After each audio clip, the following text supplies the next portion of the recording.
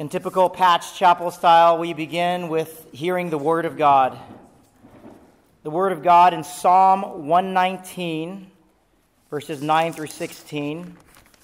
Psalm 119, 9 through 16 says this: How can a young man keep his way pure? By keeping your word. I have sought you with all my heart. Don't let me wander from your commands. I have treasured your word in my heart so that I might not sin against you. Verse 12, Lord, may you be blessed. Teach me with your statutes.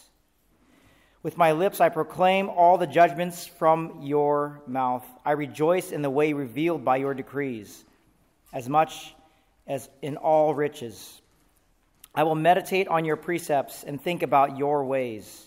I will delight in your statutes. I will not forget your word. Deal generously with your servant so that I might live. Then I will keep your word. Open my eyes that I might contemplate wondrous things from your instruction. I am a resident alien on earth. Do not hide your commands from me. Would you please stand with us as we begin with our opening hymn? Hymn number 21. Hymn number 21. Well, welcome again, everybody, to the Humble Patch Chapel here in Stuttgart. If I haven't met you, my name is Ryan. I'm one of the volunteers here, and we just want to welcome you. We want to create an environment, a community where you walk in this place every Sunday, you feel the warmth and the welcoming of God. That's the kind of God we believe we worship. So when you came in, you should have received a bulletin. Does anybody have one of these? If you do not have one, you can just raise your hand and we can get one to you. We do this for several reasons. One, we want to let you know what's going on in the life of our chapel and our community. So first things here, if you look at the handout, we have a National Day of Prayer. And this breakfast is it's here at Patch, and our guest speaker is a very, very famous person in this chapel. Where's Chaplain Porter? Right there. He'll be our guest speaker. Free breakfast and prayer. So it's a good deal. Okay. Every May we go through this. It's a wonderful season where we get to say farewell to our graduates. So on Sunday, May 21, we're going to honor our graduates, and all families who have a graduate, please speak with Chaplain Brian or one of the chaplains here. It's going to be a special day where we honor you and send you off into the next chapter in your life. Also, this is the military life. We go through this cycle all the time where we say hi to people, we hail and farewells. And as we approach the PCS season, there's going to be a mass exodus in this place, and there'll be a lot of crying, and there'll be a lot of tears, and it's just something that we have to do. And the juice is always worth the squeeze. We do this in the name of freedom, and we do this in the name of the warfighters we're enjoying the freedoms that are courtesy of the military and their families. So with that, the first of the month, please let us know if you're PCSing, first of all. And the first of the month, we would just like for you to come up, and we want to bless you. We want to send you off the right way. Okay? So let us know. Next, financial piece. There was an email that was sent out by Sakir. There's a financial piece. Have you heard of Dave Ramsey? So it's a 10-week course, and it includes dinner but no childcare. And if you want to sign up, right here on the bulletin. It's a good course. I've heard a lot about it. We've yet to do it, but their lives have changed through getting their finances squared away. Okay, and it's faith-based as well. Another thing we enjoy every summer is Vacation Bible School. Is everybody excited about Vacation Bible School?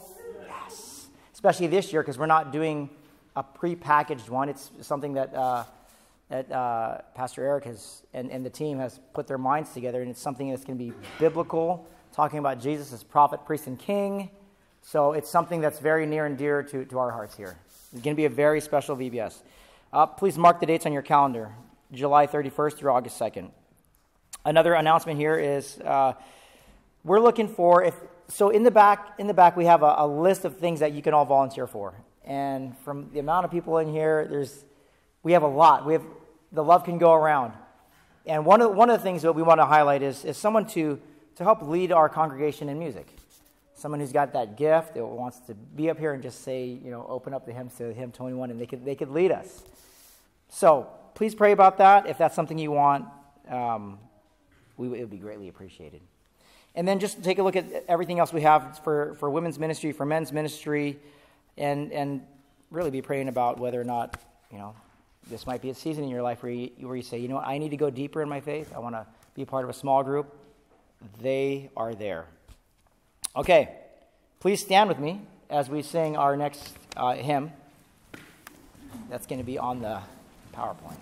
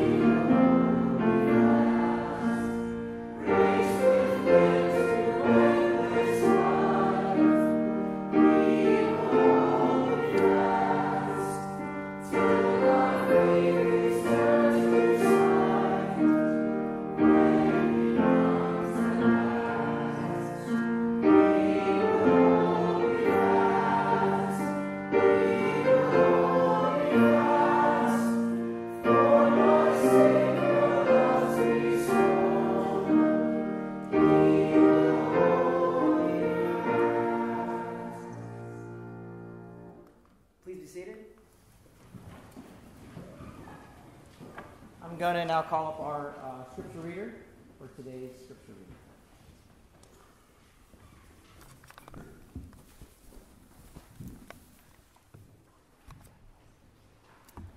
Good morning. The Old Testament scripture reading for today comes from the book of Ezekiel, chapter 36, verses 22 through 28. Ezekiel 36, 22 through 28. Verse 22. Therefore, say to the house of Israel, this is what the sovereign Lord says. It is not for your sake, O house of Israel, that I am going to do these things, but for the sake of my holy name, which you have profaned among the nations where you have gone. I will show the holiness of my great name, which has been profaned among the nations, the name you have profaned among them. Then the nations will know that I am the Lord, declares the sovereign Lord, when I show myself holy through you before their eyes. For I will take you out of the nations. I will gather you from all the countries and bring you back into your own land. I will sprinkle clean water on you, and you will be clean. I will cleanse you from all your impurities and from all your idols. I will give you a new heart and put a new spirit in you. I will remove from you your heart of stone and give you a heart of flesh. And I will put my spirit in you and move you to follow my decrees and be careful to keep my laws. You will live in the land I gave your forefathers. You will be my people, and I will be your God. The New Testament reading comes from the book of Romans, chapter 8, verses 1 through 17.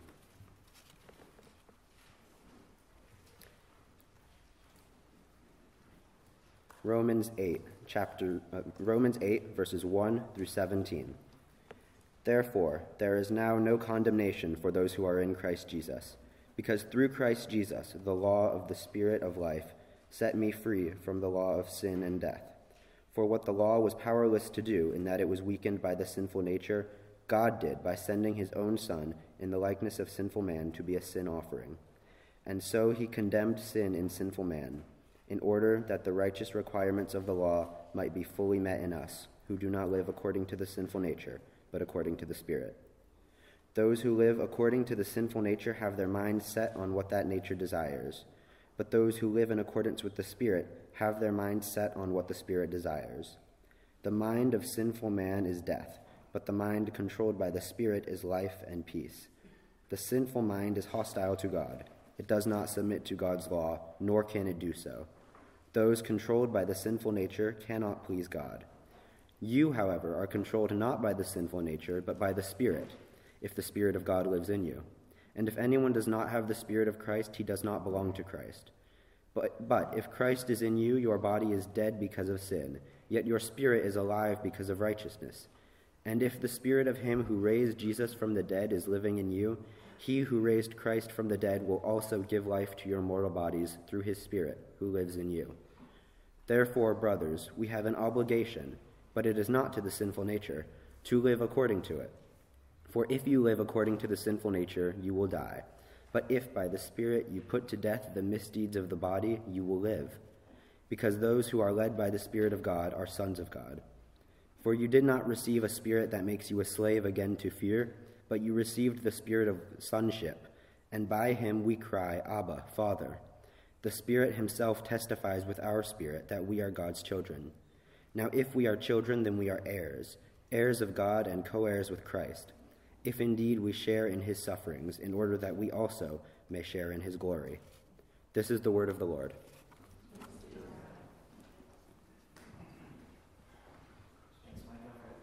Scripture.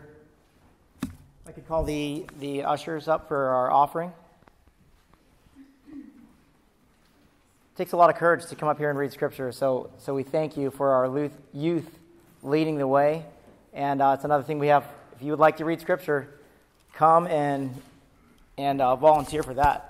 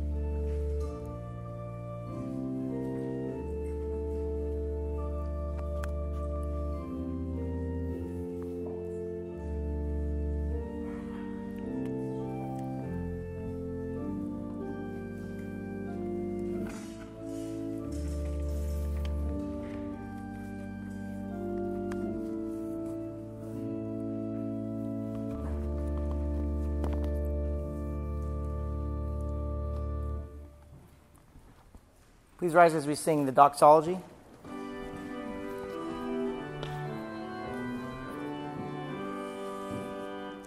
Praise God from whom all blessings flow. Praise him, all creatures here below. Praise him above. Thanks, guys. Hosts. Praise Father, Son, and Holy Ghost. Amen.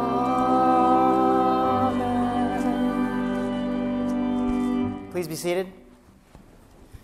As we transition into our time of worship by hearing the teaching of the Word of God, we start off with prayer.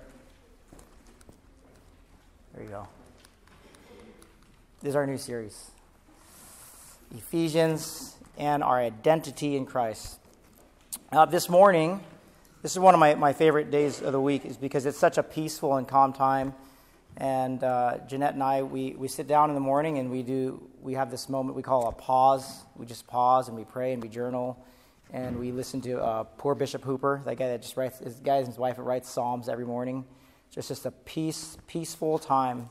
And we pray in concentric circles for our family, for this community, and for our work community, and then larger and larger. But we pray in concentric circles. But this morning, the prayer I want to reemphasize. You've heard it many times. It's by C.S. Lewis. Is really inspiration around it. It's 2 questions, and the 2 questions. It's so I ask myself this every day, so that I put it in my little mug here. But the 2 questions is, if you see there on the top, who's in control? The second question is, to whom shall I listen to today? C.S. Lewis thought of this. He said every day when he wakes up, he feels like these animals are rushing at him, and he's got to push them back in their cage and then start his day. So this prayer is pretty simple. It's just 2 questions. And the answer to the first question is the answer to the second question. I don't know how many times I've walked around, and this is one of the number 1 questions. Kelly can answer this as well as Eric, but has anybody ever gone up to you and said, "Hey, chaps, what's the word of the day? Give me a good word for the day." And this is what I always say. I always say, here's the good word for the day.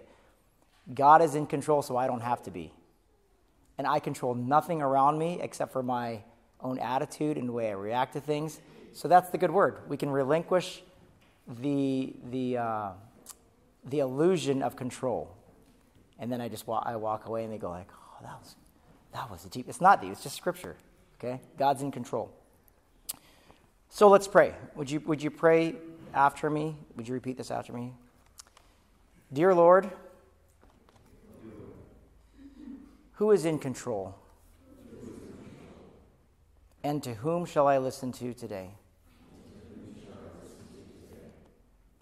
Lord, thank you that you are in control. And that I get to listen to you today. Amen. I'll call Pastor Eric to give us the word of God.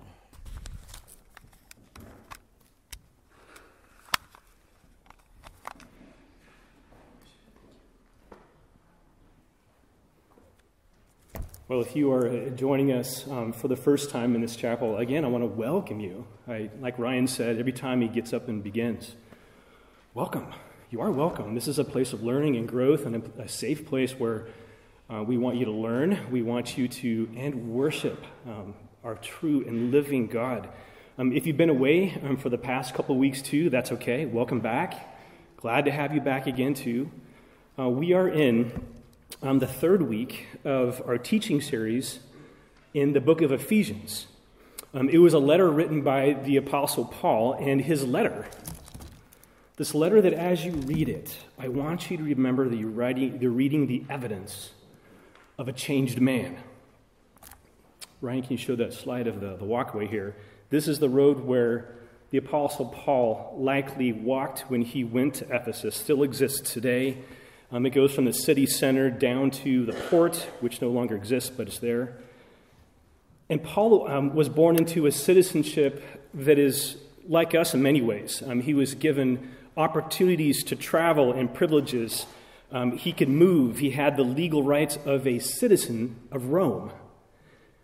which was the world's most powerful government at the time.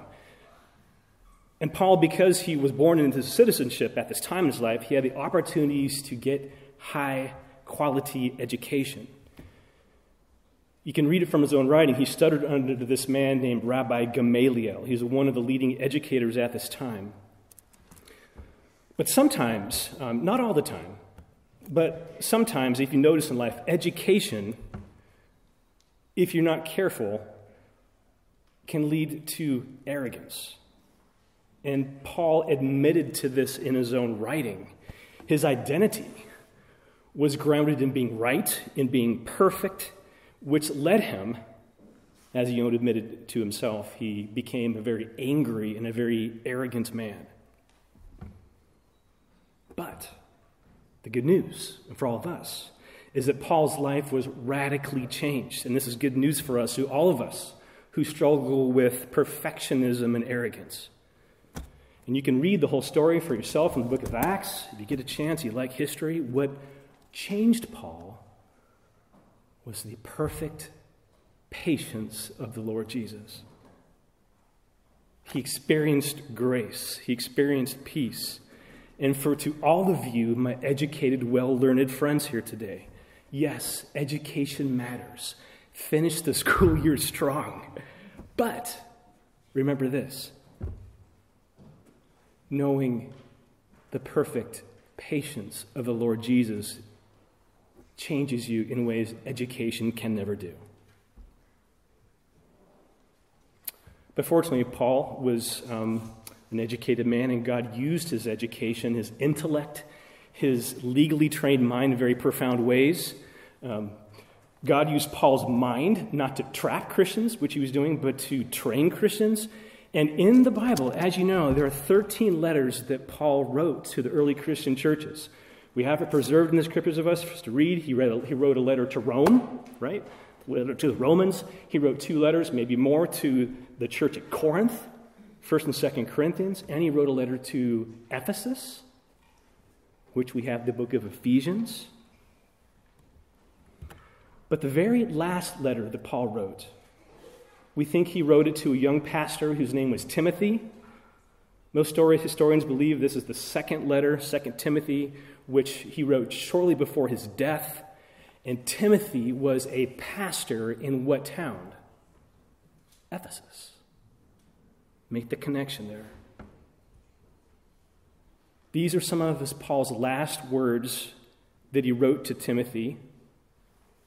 See if you resonate with any of them. From 2 Timothy chapter 3. Paul writes this: understand this, that in the last days there will come times of great difficulty. For people will be lovers of self, lovers of money, proud, arrogant, abusive, disobedient to parents, ungrateful, unholy, heartless, without self-control, not loving good, swollen like a grapefruit in conceit, lovers of pleasure rather than lovers of God. And this one is so dangerous. I like this one. Having the appearance of godliness, but denying its power. Always learning and never able to arrive at the knowledge of truth. But then after, Paul gives Timothy this advice. Listen to this, especially those of you who are students, firming up your identity, trying to be successful in the next chapter of life. This is what Paul writes next. Mark these words. He says, so continue in what you have learned and firmly believed, knowing from whom you've learned it and how from childhood you have been acquainted with the sacred writings, which are able to make you wise for salvation through faith in Christ Jesus. And then he clarifies. He says, all Scripture is breathed out by God.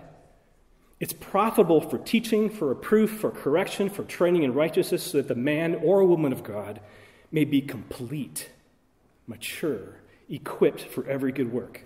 2 Timothy chapter 3, some of Paul's last words. So a question to all of you who are students here today. When you are eventually out on your own, when there's nobody there to wake you up in the morning on Sundays, when no one is there to pray with you face to face and encouraging you to read the Bible, will you? Want you? Would you? Will you seek out Christians for a gathering? Will that be important to you? It'll have to be on you. And it'll have to be totally your decision.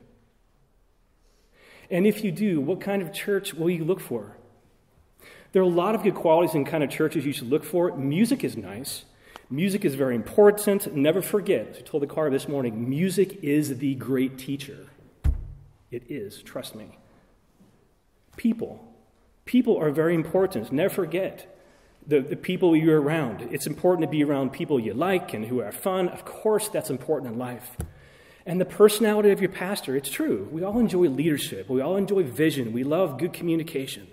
But Paul does not mention this in his last words. He doesn't mention music. He doesn't mention friends. He doesn't mention the personality of your pastor.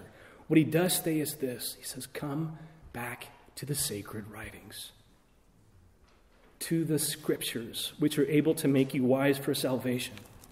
And then his last words, I know you identify with this. He writes this. He goes, for the time is coming when people will not endure sound teaching. They will have itching ears. They will accumulate for themselves teachers to suit their own passions. That's right. You can find any teacher you want who will identify with the teaching of the itching of your ears. People will turn away from listening to the truth and wander into myths. So, to all of the students here, wherever you go after Stuttgart, I hope you will take with you a love, a thirst for the Word of God. I hope you will love Jesus in his own excellence of who he is. And I pray that the friendships you have wherever you go, the music that you find in your church, and the pastors that you have there will have a sincere love of the teaching of the Scriptures. So that's why we're teaching through the book of Ephesians. So let's take a moment. Let's find a Bible nearby if you can. Open the one that you brought with you if you have it with you. And join with me, please, in Ephesians chapter 1. As a reminder, Ephesians is located near the back of your Bible. If you want to pull up the blue pew Bible in front of you, it's on page 827. And just as a reminder, we spoke about this last week, it's one of the teaching books that Paul wrote to the young Christian churches and explains in greater detail all that Jesus taught. Remember, we have Matthew, Mark, Luke, and John. We have eyewitnesses. But these teaching books, the epistles in the back of the Bible, can explain in greater detail all that he taught. Once you get to the first page of Ephesians, look over it. Remember this from last week. The first chapter of Ephesians is divided into two parts. After Paul's introduction, you have verses 3 through 14, words of praise. And then verses 15 through 23, which we'll begin to see next week, is a prayer. Paul, he models this for us so well. He's a man of praise to God, and he is a man of prayer. To be a people of praise, to be people who are deep, thoughtful prayer warriors, may that be us in Stuttgart. A short recap from last week, just to jog your memory. That first sentence that Paul wrote, a very long sentence, 130 words continuously in the Greek. And something I noticed this week, nowhere in those first verses is the word I to be found. You notice that? Isn't that nice? It's kind of refreshing, isn't it, to find someone who isn't so preoccupied with himself. In fact, if you count the many times he writes of God's name, or refers to a pronoun of God, like in him in some ways, 30 times. If you are tired of thinking about yourself. If you're so tired of the self-focused madness that we have, Paul's first chapter in Ephesians is proof that God can change the way you see the world.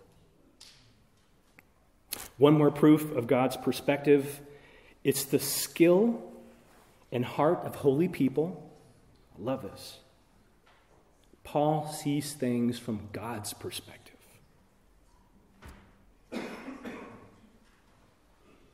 Men and women with changed hearts, people who are men and women of praise. This is the quality that we bring to the church. And that is to see things from God's perspective and his point of view. We read about this last week. Verse 4, God is the one who chose us. He is the planner. For those of you who are planners in your life, it is a very godly quality to be a planner. When did God choose us? Before the foundation of the world. Why did he choose us? To be holy and to be blameless. Mark those words. Please do underline them in your Bible. From God's perspective, he chose us to be holy and blameless. Not well-cultured, not well-traveled, not well-educated people. From God's perspective, he designed us to be holy and be blameless. It's a thought I've been thinking about since I read it this past week. I hope you entertain the thought as yourself as well. Could we shift our thinking as God's people to align our values with God? To value holiness in the way that he values holiness? Do you remember that verse from James? Pure religion is this: to visit orphans and widows in their distress, and to keep oneself unstained from the world. That's holiness. So a reminder to all of you who are in the business of raising children, who are in the military, as a contractor, civilian, your worker as an ambassador for God, wherever you may be. Those of you who are leadership in ministry positions, wherever they be, holiness. If we call ourselves God's ambassadors and ministers, holiness, it is his value. May that be ours as well. Again, a reminder from last week too, we saw things from God's perspective. We saw his plan. Through Jesus, a plan for adoption. Through Jesus, a plan for redemption. You are of great worth. Trust what you've read in the book of Ephesians. You are worth more than you know. God bought you. He redeemed you. He placed this value on you, and that value is the blood of the living Lord Jesus Christ. Can you think of anything more valuable in the universe than the blood of the Lord Jesus Christ? That is how much, from God's perspective, maybe not yours, but from his perspective, that is how much you're worth. And then this word from last week, lavish. That means that God is extremely, extremely generous. You remember the parable that Jesus spoke, don't you, about a master who forgave a servant of 10,000 talents. A talent, reminder, is 20 years worth of work. It would have taken hundreds of thousands of years to pay back that debt. There's no hope of paying it off. But God has lavished forgiveness upon us. Read it in the scriptures. He's excessively forgiven you of all of your debts and trespasses, the missteps, the bad decisions you've made, past, present, and future in your life, forgiven by the blood of the Lord Jesus Christ. He's lavish. And please remember about that from our Lord. He is lavish in the way he forgives and loves. So today, we pick back up in the scriptures here. Ephesians chapter 1, verse 9. I'll read it here from the scriptures. It says, God made known to us the mystery of his will, according to his purpose, which he set forth in Christ, as a plan for the fullness of time to unite all things in Christ, all things in heavens, all things in heaven and all things upon the earth. If by chance you are one of the people who are burdened, frustrated, confused over this world and its lack of unity, if Christian doctrine and denominational differences are a sore spot in your life, if disunity has scarred you and hurt you, confused you, and alarmed you in life, write this down. Remember it from the Scriptures. God's plan from his perspective. He will unite all things in Christ in his time. You've heard it. You've read it from the book of Revelation, Revelation chapter 5. Every tribe, every nation, every language, every people. It's not based on your skin color, socioeconomic understanding, none of that.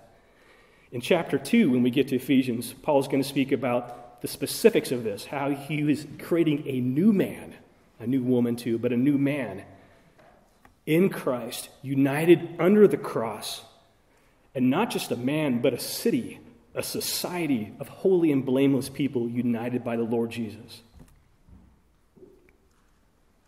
Today, I think the mark of our teaching is this. I'd like to speak from verses 13 and 14, where Paul describes the one single mark that will unify and does unify those who are in Christ. It is the one distinguishable mark of those who are in him, in Christ. And this, in case you're curious, is the evidence that God says that you belong to him. I hope you remember this, because I know there will come a time in your life when your feelings and your emotions will get the best of you. When times when you don't feel like you belong. When the sin of this world will feel like, I cannot recover. There are times I know when you will go away to college or to your gap year, whatever you do next in your trade school, when you will be away from home and you feel like your emotions, you feel like you're not a Christian.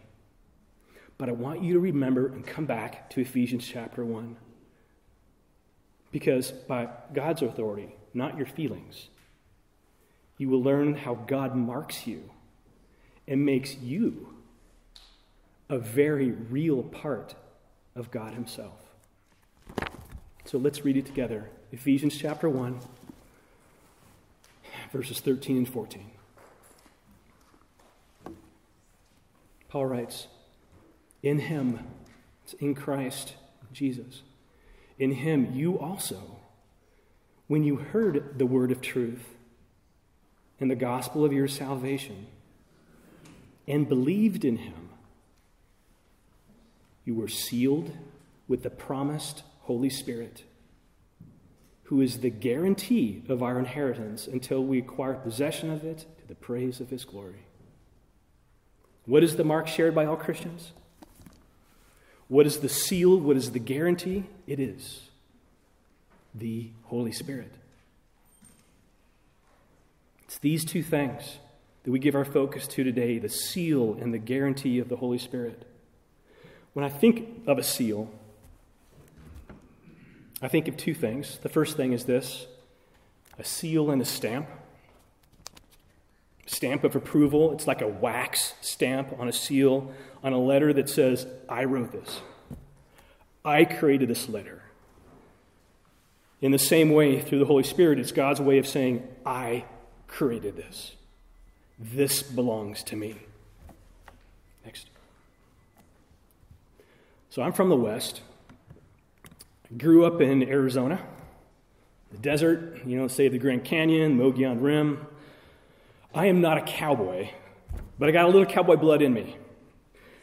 My dad wasn't a cowboy, but my dad was a fireman. And my dad used to race around the city of Phoenix on fire engines like a cowboy might ride on a cow or a horse. But my grandpa was a cowboy. He often wore a cowboy hat. He had a bolo tie with turquoise in it. He had bought property up in northern Arizona by Payson, Christopher Creek, if you know the area. He would get his harmonica. He would sing, "Oh, home, home, home on the range, with the deer and the antelope." He was really good at that, especially around the campfire. And for those of you who have a little cowboy blood in you, when I think, and hopefully you think, of the seal, you might think of a brand. And when I think of the brand, I think of the branding, the sealing of the Holy Spirit upon us. Because a brand tells you its owner. A brand tells you to whom you belong. And I admit, a brand is painful. But so is leaving the world and identifying with a new maker. It is often painful. But a brand also shows protection. It says, "I will feed you to this horse. I will care for you. I will keep you safe." But the way this analogy falls short is this, because we brand on the outside. But the Holy Spirit brands our soul on the inside. This image of branding, though, it was what the Apostle Paul even used to describe himself.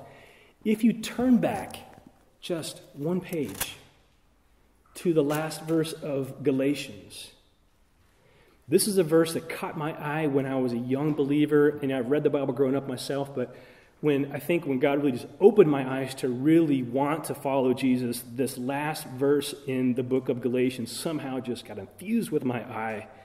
It's verse 17, and it says, Paul writes, he goes, "From now on, let no one cause trouble for me, for I bear on my body the marks of Jesus."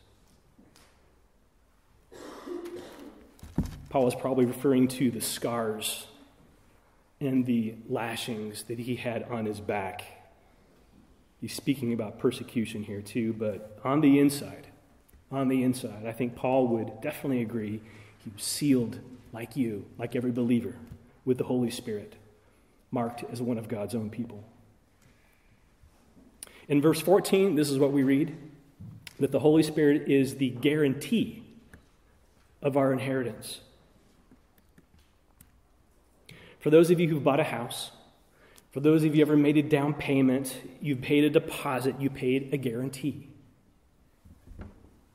Both your down payment and your deposit. With that, you made a contract, and it gave you a legal right to what you own in that house.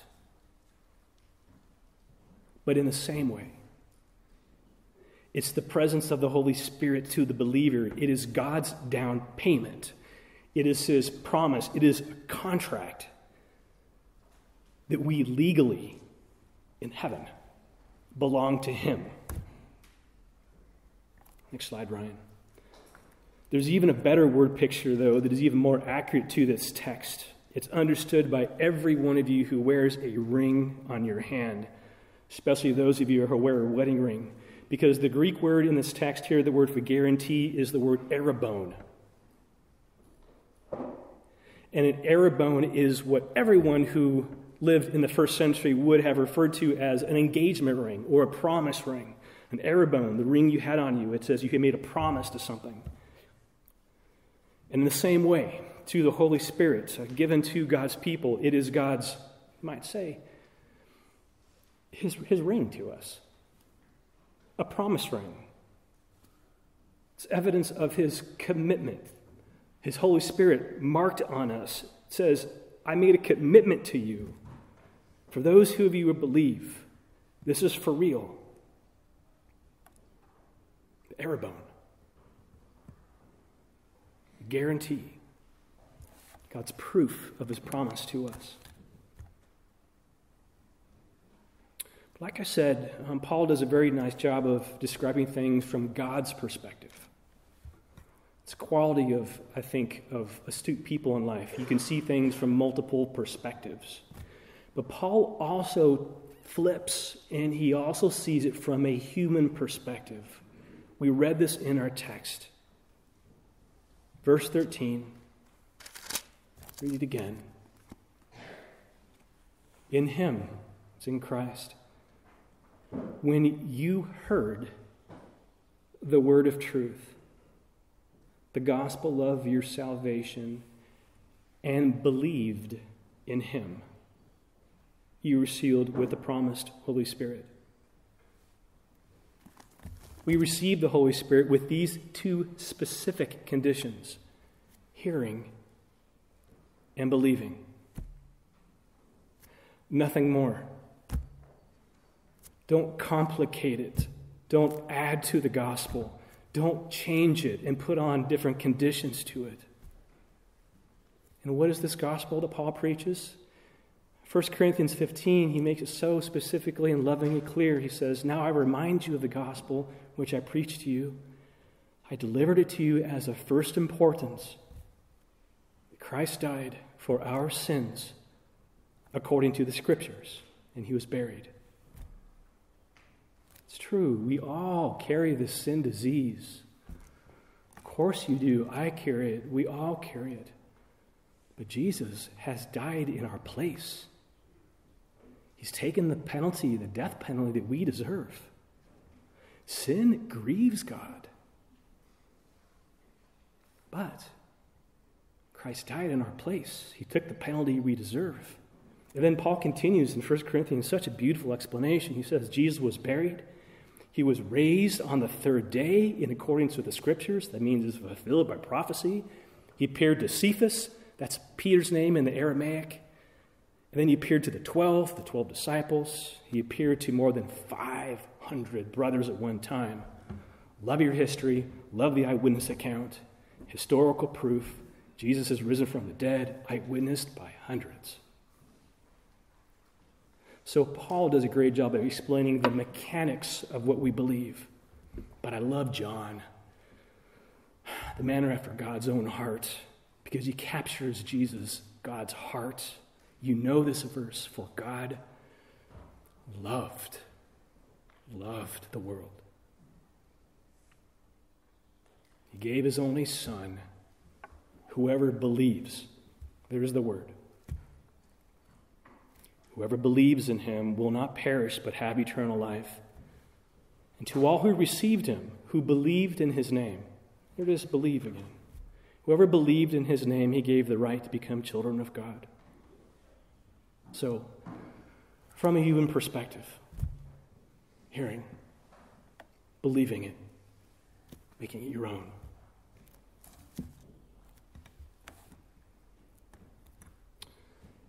Love hearing from Paul, loving hearing from John as he records Jesus' words, but there's nothing better than hearing from the Lord Jesus himself. And I think Jesus sums up the gospel in just 3 words. It is finished. Justice has been satisfied. God's wrath has been satisfied. So, Jesus' words, he is alive. Consider him speaking directly to you. Truly, truly, whenever he emphasized truly, it really means it. Truly, truly, I say to you, whoever hears my word, believes him who sent me, has eternal life. He does not come into judgment. He's passed from death to life. And the proof? The Holy Spirit. A seal, a guarantee for you. As I mentioned, the last 2 weeks we started this series, I wanted to take some time out of each of these sermon series to tailor it to those of you who are high school students, those who are students who are graduating. Next week's May. We got about 4 or 5 weeks left. A question I want you to ponder today. Who owns you? To whom do you belong? Give it some thought. Don't answer it right away, because everyone has opinion. Your future professors have opinion. Your parents have an opinion. Your roommates have an opinion. The media has an opinion. Everyone will give their opinion. To whom do you belong? A lot of people will quickly say, it's you. Of course, you own your own body, and to some degree that is true. You are very responsible for how you care for your body. What you eat, what you drink, what you digest, what you put into your mind through your eyes, it's on you. If you want to go to the gym or not go to the gym, it's your decision. Take care of your body, what you listen to, the playlists that you put into your mind. If you decide to pierce your body, if you decide to draw ink on it, it is your decision. And we live in a super sexualized world. Don't think we don't. I would strongly, strongly encourage you to realize God's design for sexuality for marriage. It is God's gift for marriage. But you are a steward of your own body. And you have to decide how you want to care for it. But try to see it from another perspective. From God's perspective. Who gave you breath? This heartbeat. Where does it come from? This beautiful day out in Germany today. Where does that come from? And if you believe the gospel that was preached to you today, you have the seal. You have the guarantee that the Holy Spirit is part of you now. So, in other words, you belong to Him. And what a privilege it is to belong to Him. He will care for you. He will protect you, not in just this life, but after you take that final death breath. He will send you. He will use your body, your voice, your life in ways you cannot imagine. There are two things that are happening this coming week. I'd like to close it with this and just remind you about this. The first, this is coming Tuesday. This past year has been, I think, a tremendous year of growth for this group called PWOC, Protestant Women of the Chapel. If you go there to Panzer Chapel on Tuesday mornings, it is packed out. 50, 60, 70 ladies all together. They study together, they sing together, they fellowship together, some breakout groups pray together, they encourage each other. But this coming Tuesday is their last meeting of the semester. And we have the opportunity to install some of their new leadership for this coming year. Simply asking this, would you pray for them? Pray for the ones who design the program. Pray for those who lead the music. Music teaches. Pray for those who design the budget. Budget is important. It's stewardship. Pray for the studies that they choose. Pray that they would remember Paul's words. Sound doctrine. To be grounded in the Scriptures. Pray that God would guide this group and their leaders this coming year. And this coming Thursday, in many cities around the United States, many military bases, even right here in Stuttgart, we will pause to pray. Every American president since 1952 has signed a National Day of Prayer proclamation that on the first Thursday of May, we pause to pray. So here, on Patch, at the Swabian Place, we'll have breakfast. We will pray in praise for God's glory through His name. We will pray for a nation. We will pray for the military. We will pray for families. We will pray for the next generation. We will have a humble guest speaker. But what matters most is not so much that you come to the event and check the block for coming to the event. What matters most is if we create a culture of prayer, habitual every day, part of our routine, praying for God's glory, praying for His help. to our students, to all of you who are here, I invite you to be a part of this prayer movement. We need your next generation to step up and be prayer warriors, and our generation has not. Let's close in prayer together. God in heaven, through the Lord Jesus, we ask you would stir our hearts to see things from your perspective. Yes, of course. Help us in our understanding of all things. Help us turn to you by faith and see the seal, the guarantee of your Holy Spirit, which we carry. What a privilege it is to carry. For those wrestling with belief, give them strength. For those eager to respond to you, give them confidence to join this adopted family, this beautiful adopted family that has been growing ever since your time. So God, thank you for this Patch family. And we pray also for all the chapels here in Stuttgart, not just ours, but all of them too, the churches in our area too. Help us unite under the Lord Jesus.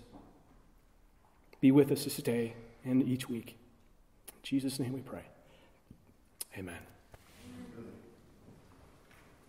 The hymn that we're going to sing, great words in each verses. I pray that you mean them as you sing them. Let's stand together. Hymn number 597.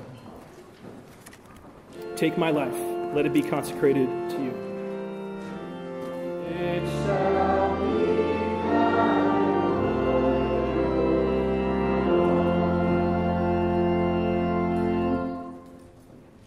on the back of your bulletin, it is quite a challenge, but I want to try it, and I want to give you the challenge to do it. I'm going to do it with you, but I'd like us to memorize a prayer out of the book of Ephesians. It comes from chapter 3, quality words to have in your mind. Let's say it together as we close, okay? Take a second, find that bulletin on the back. Let's read it together. For this reason, I bow my knees before the Father, whom every family in heaven and on earth is named. According to the riches of his glory, he may grant you to be strengthened with power through the Spirit in your inner being, so that Christ may dwell in your hearts through faith, and that you, being rooted and grounded in love, may have strength to comprehend with all the saints what is the breadth and length and height and depth, to know the love of Christ that surpasses knowledge, that you may be filled with all the fullness of God. Now to him who is able to do far more abundantly than all we ask or think, according to the power at work within us, to him be the glory of the church, in Christ Jesus, for all generations.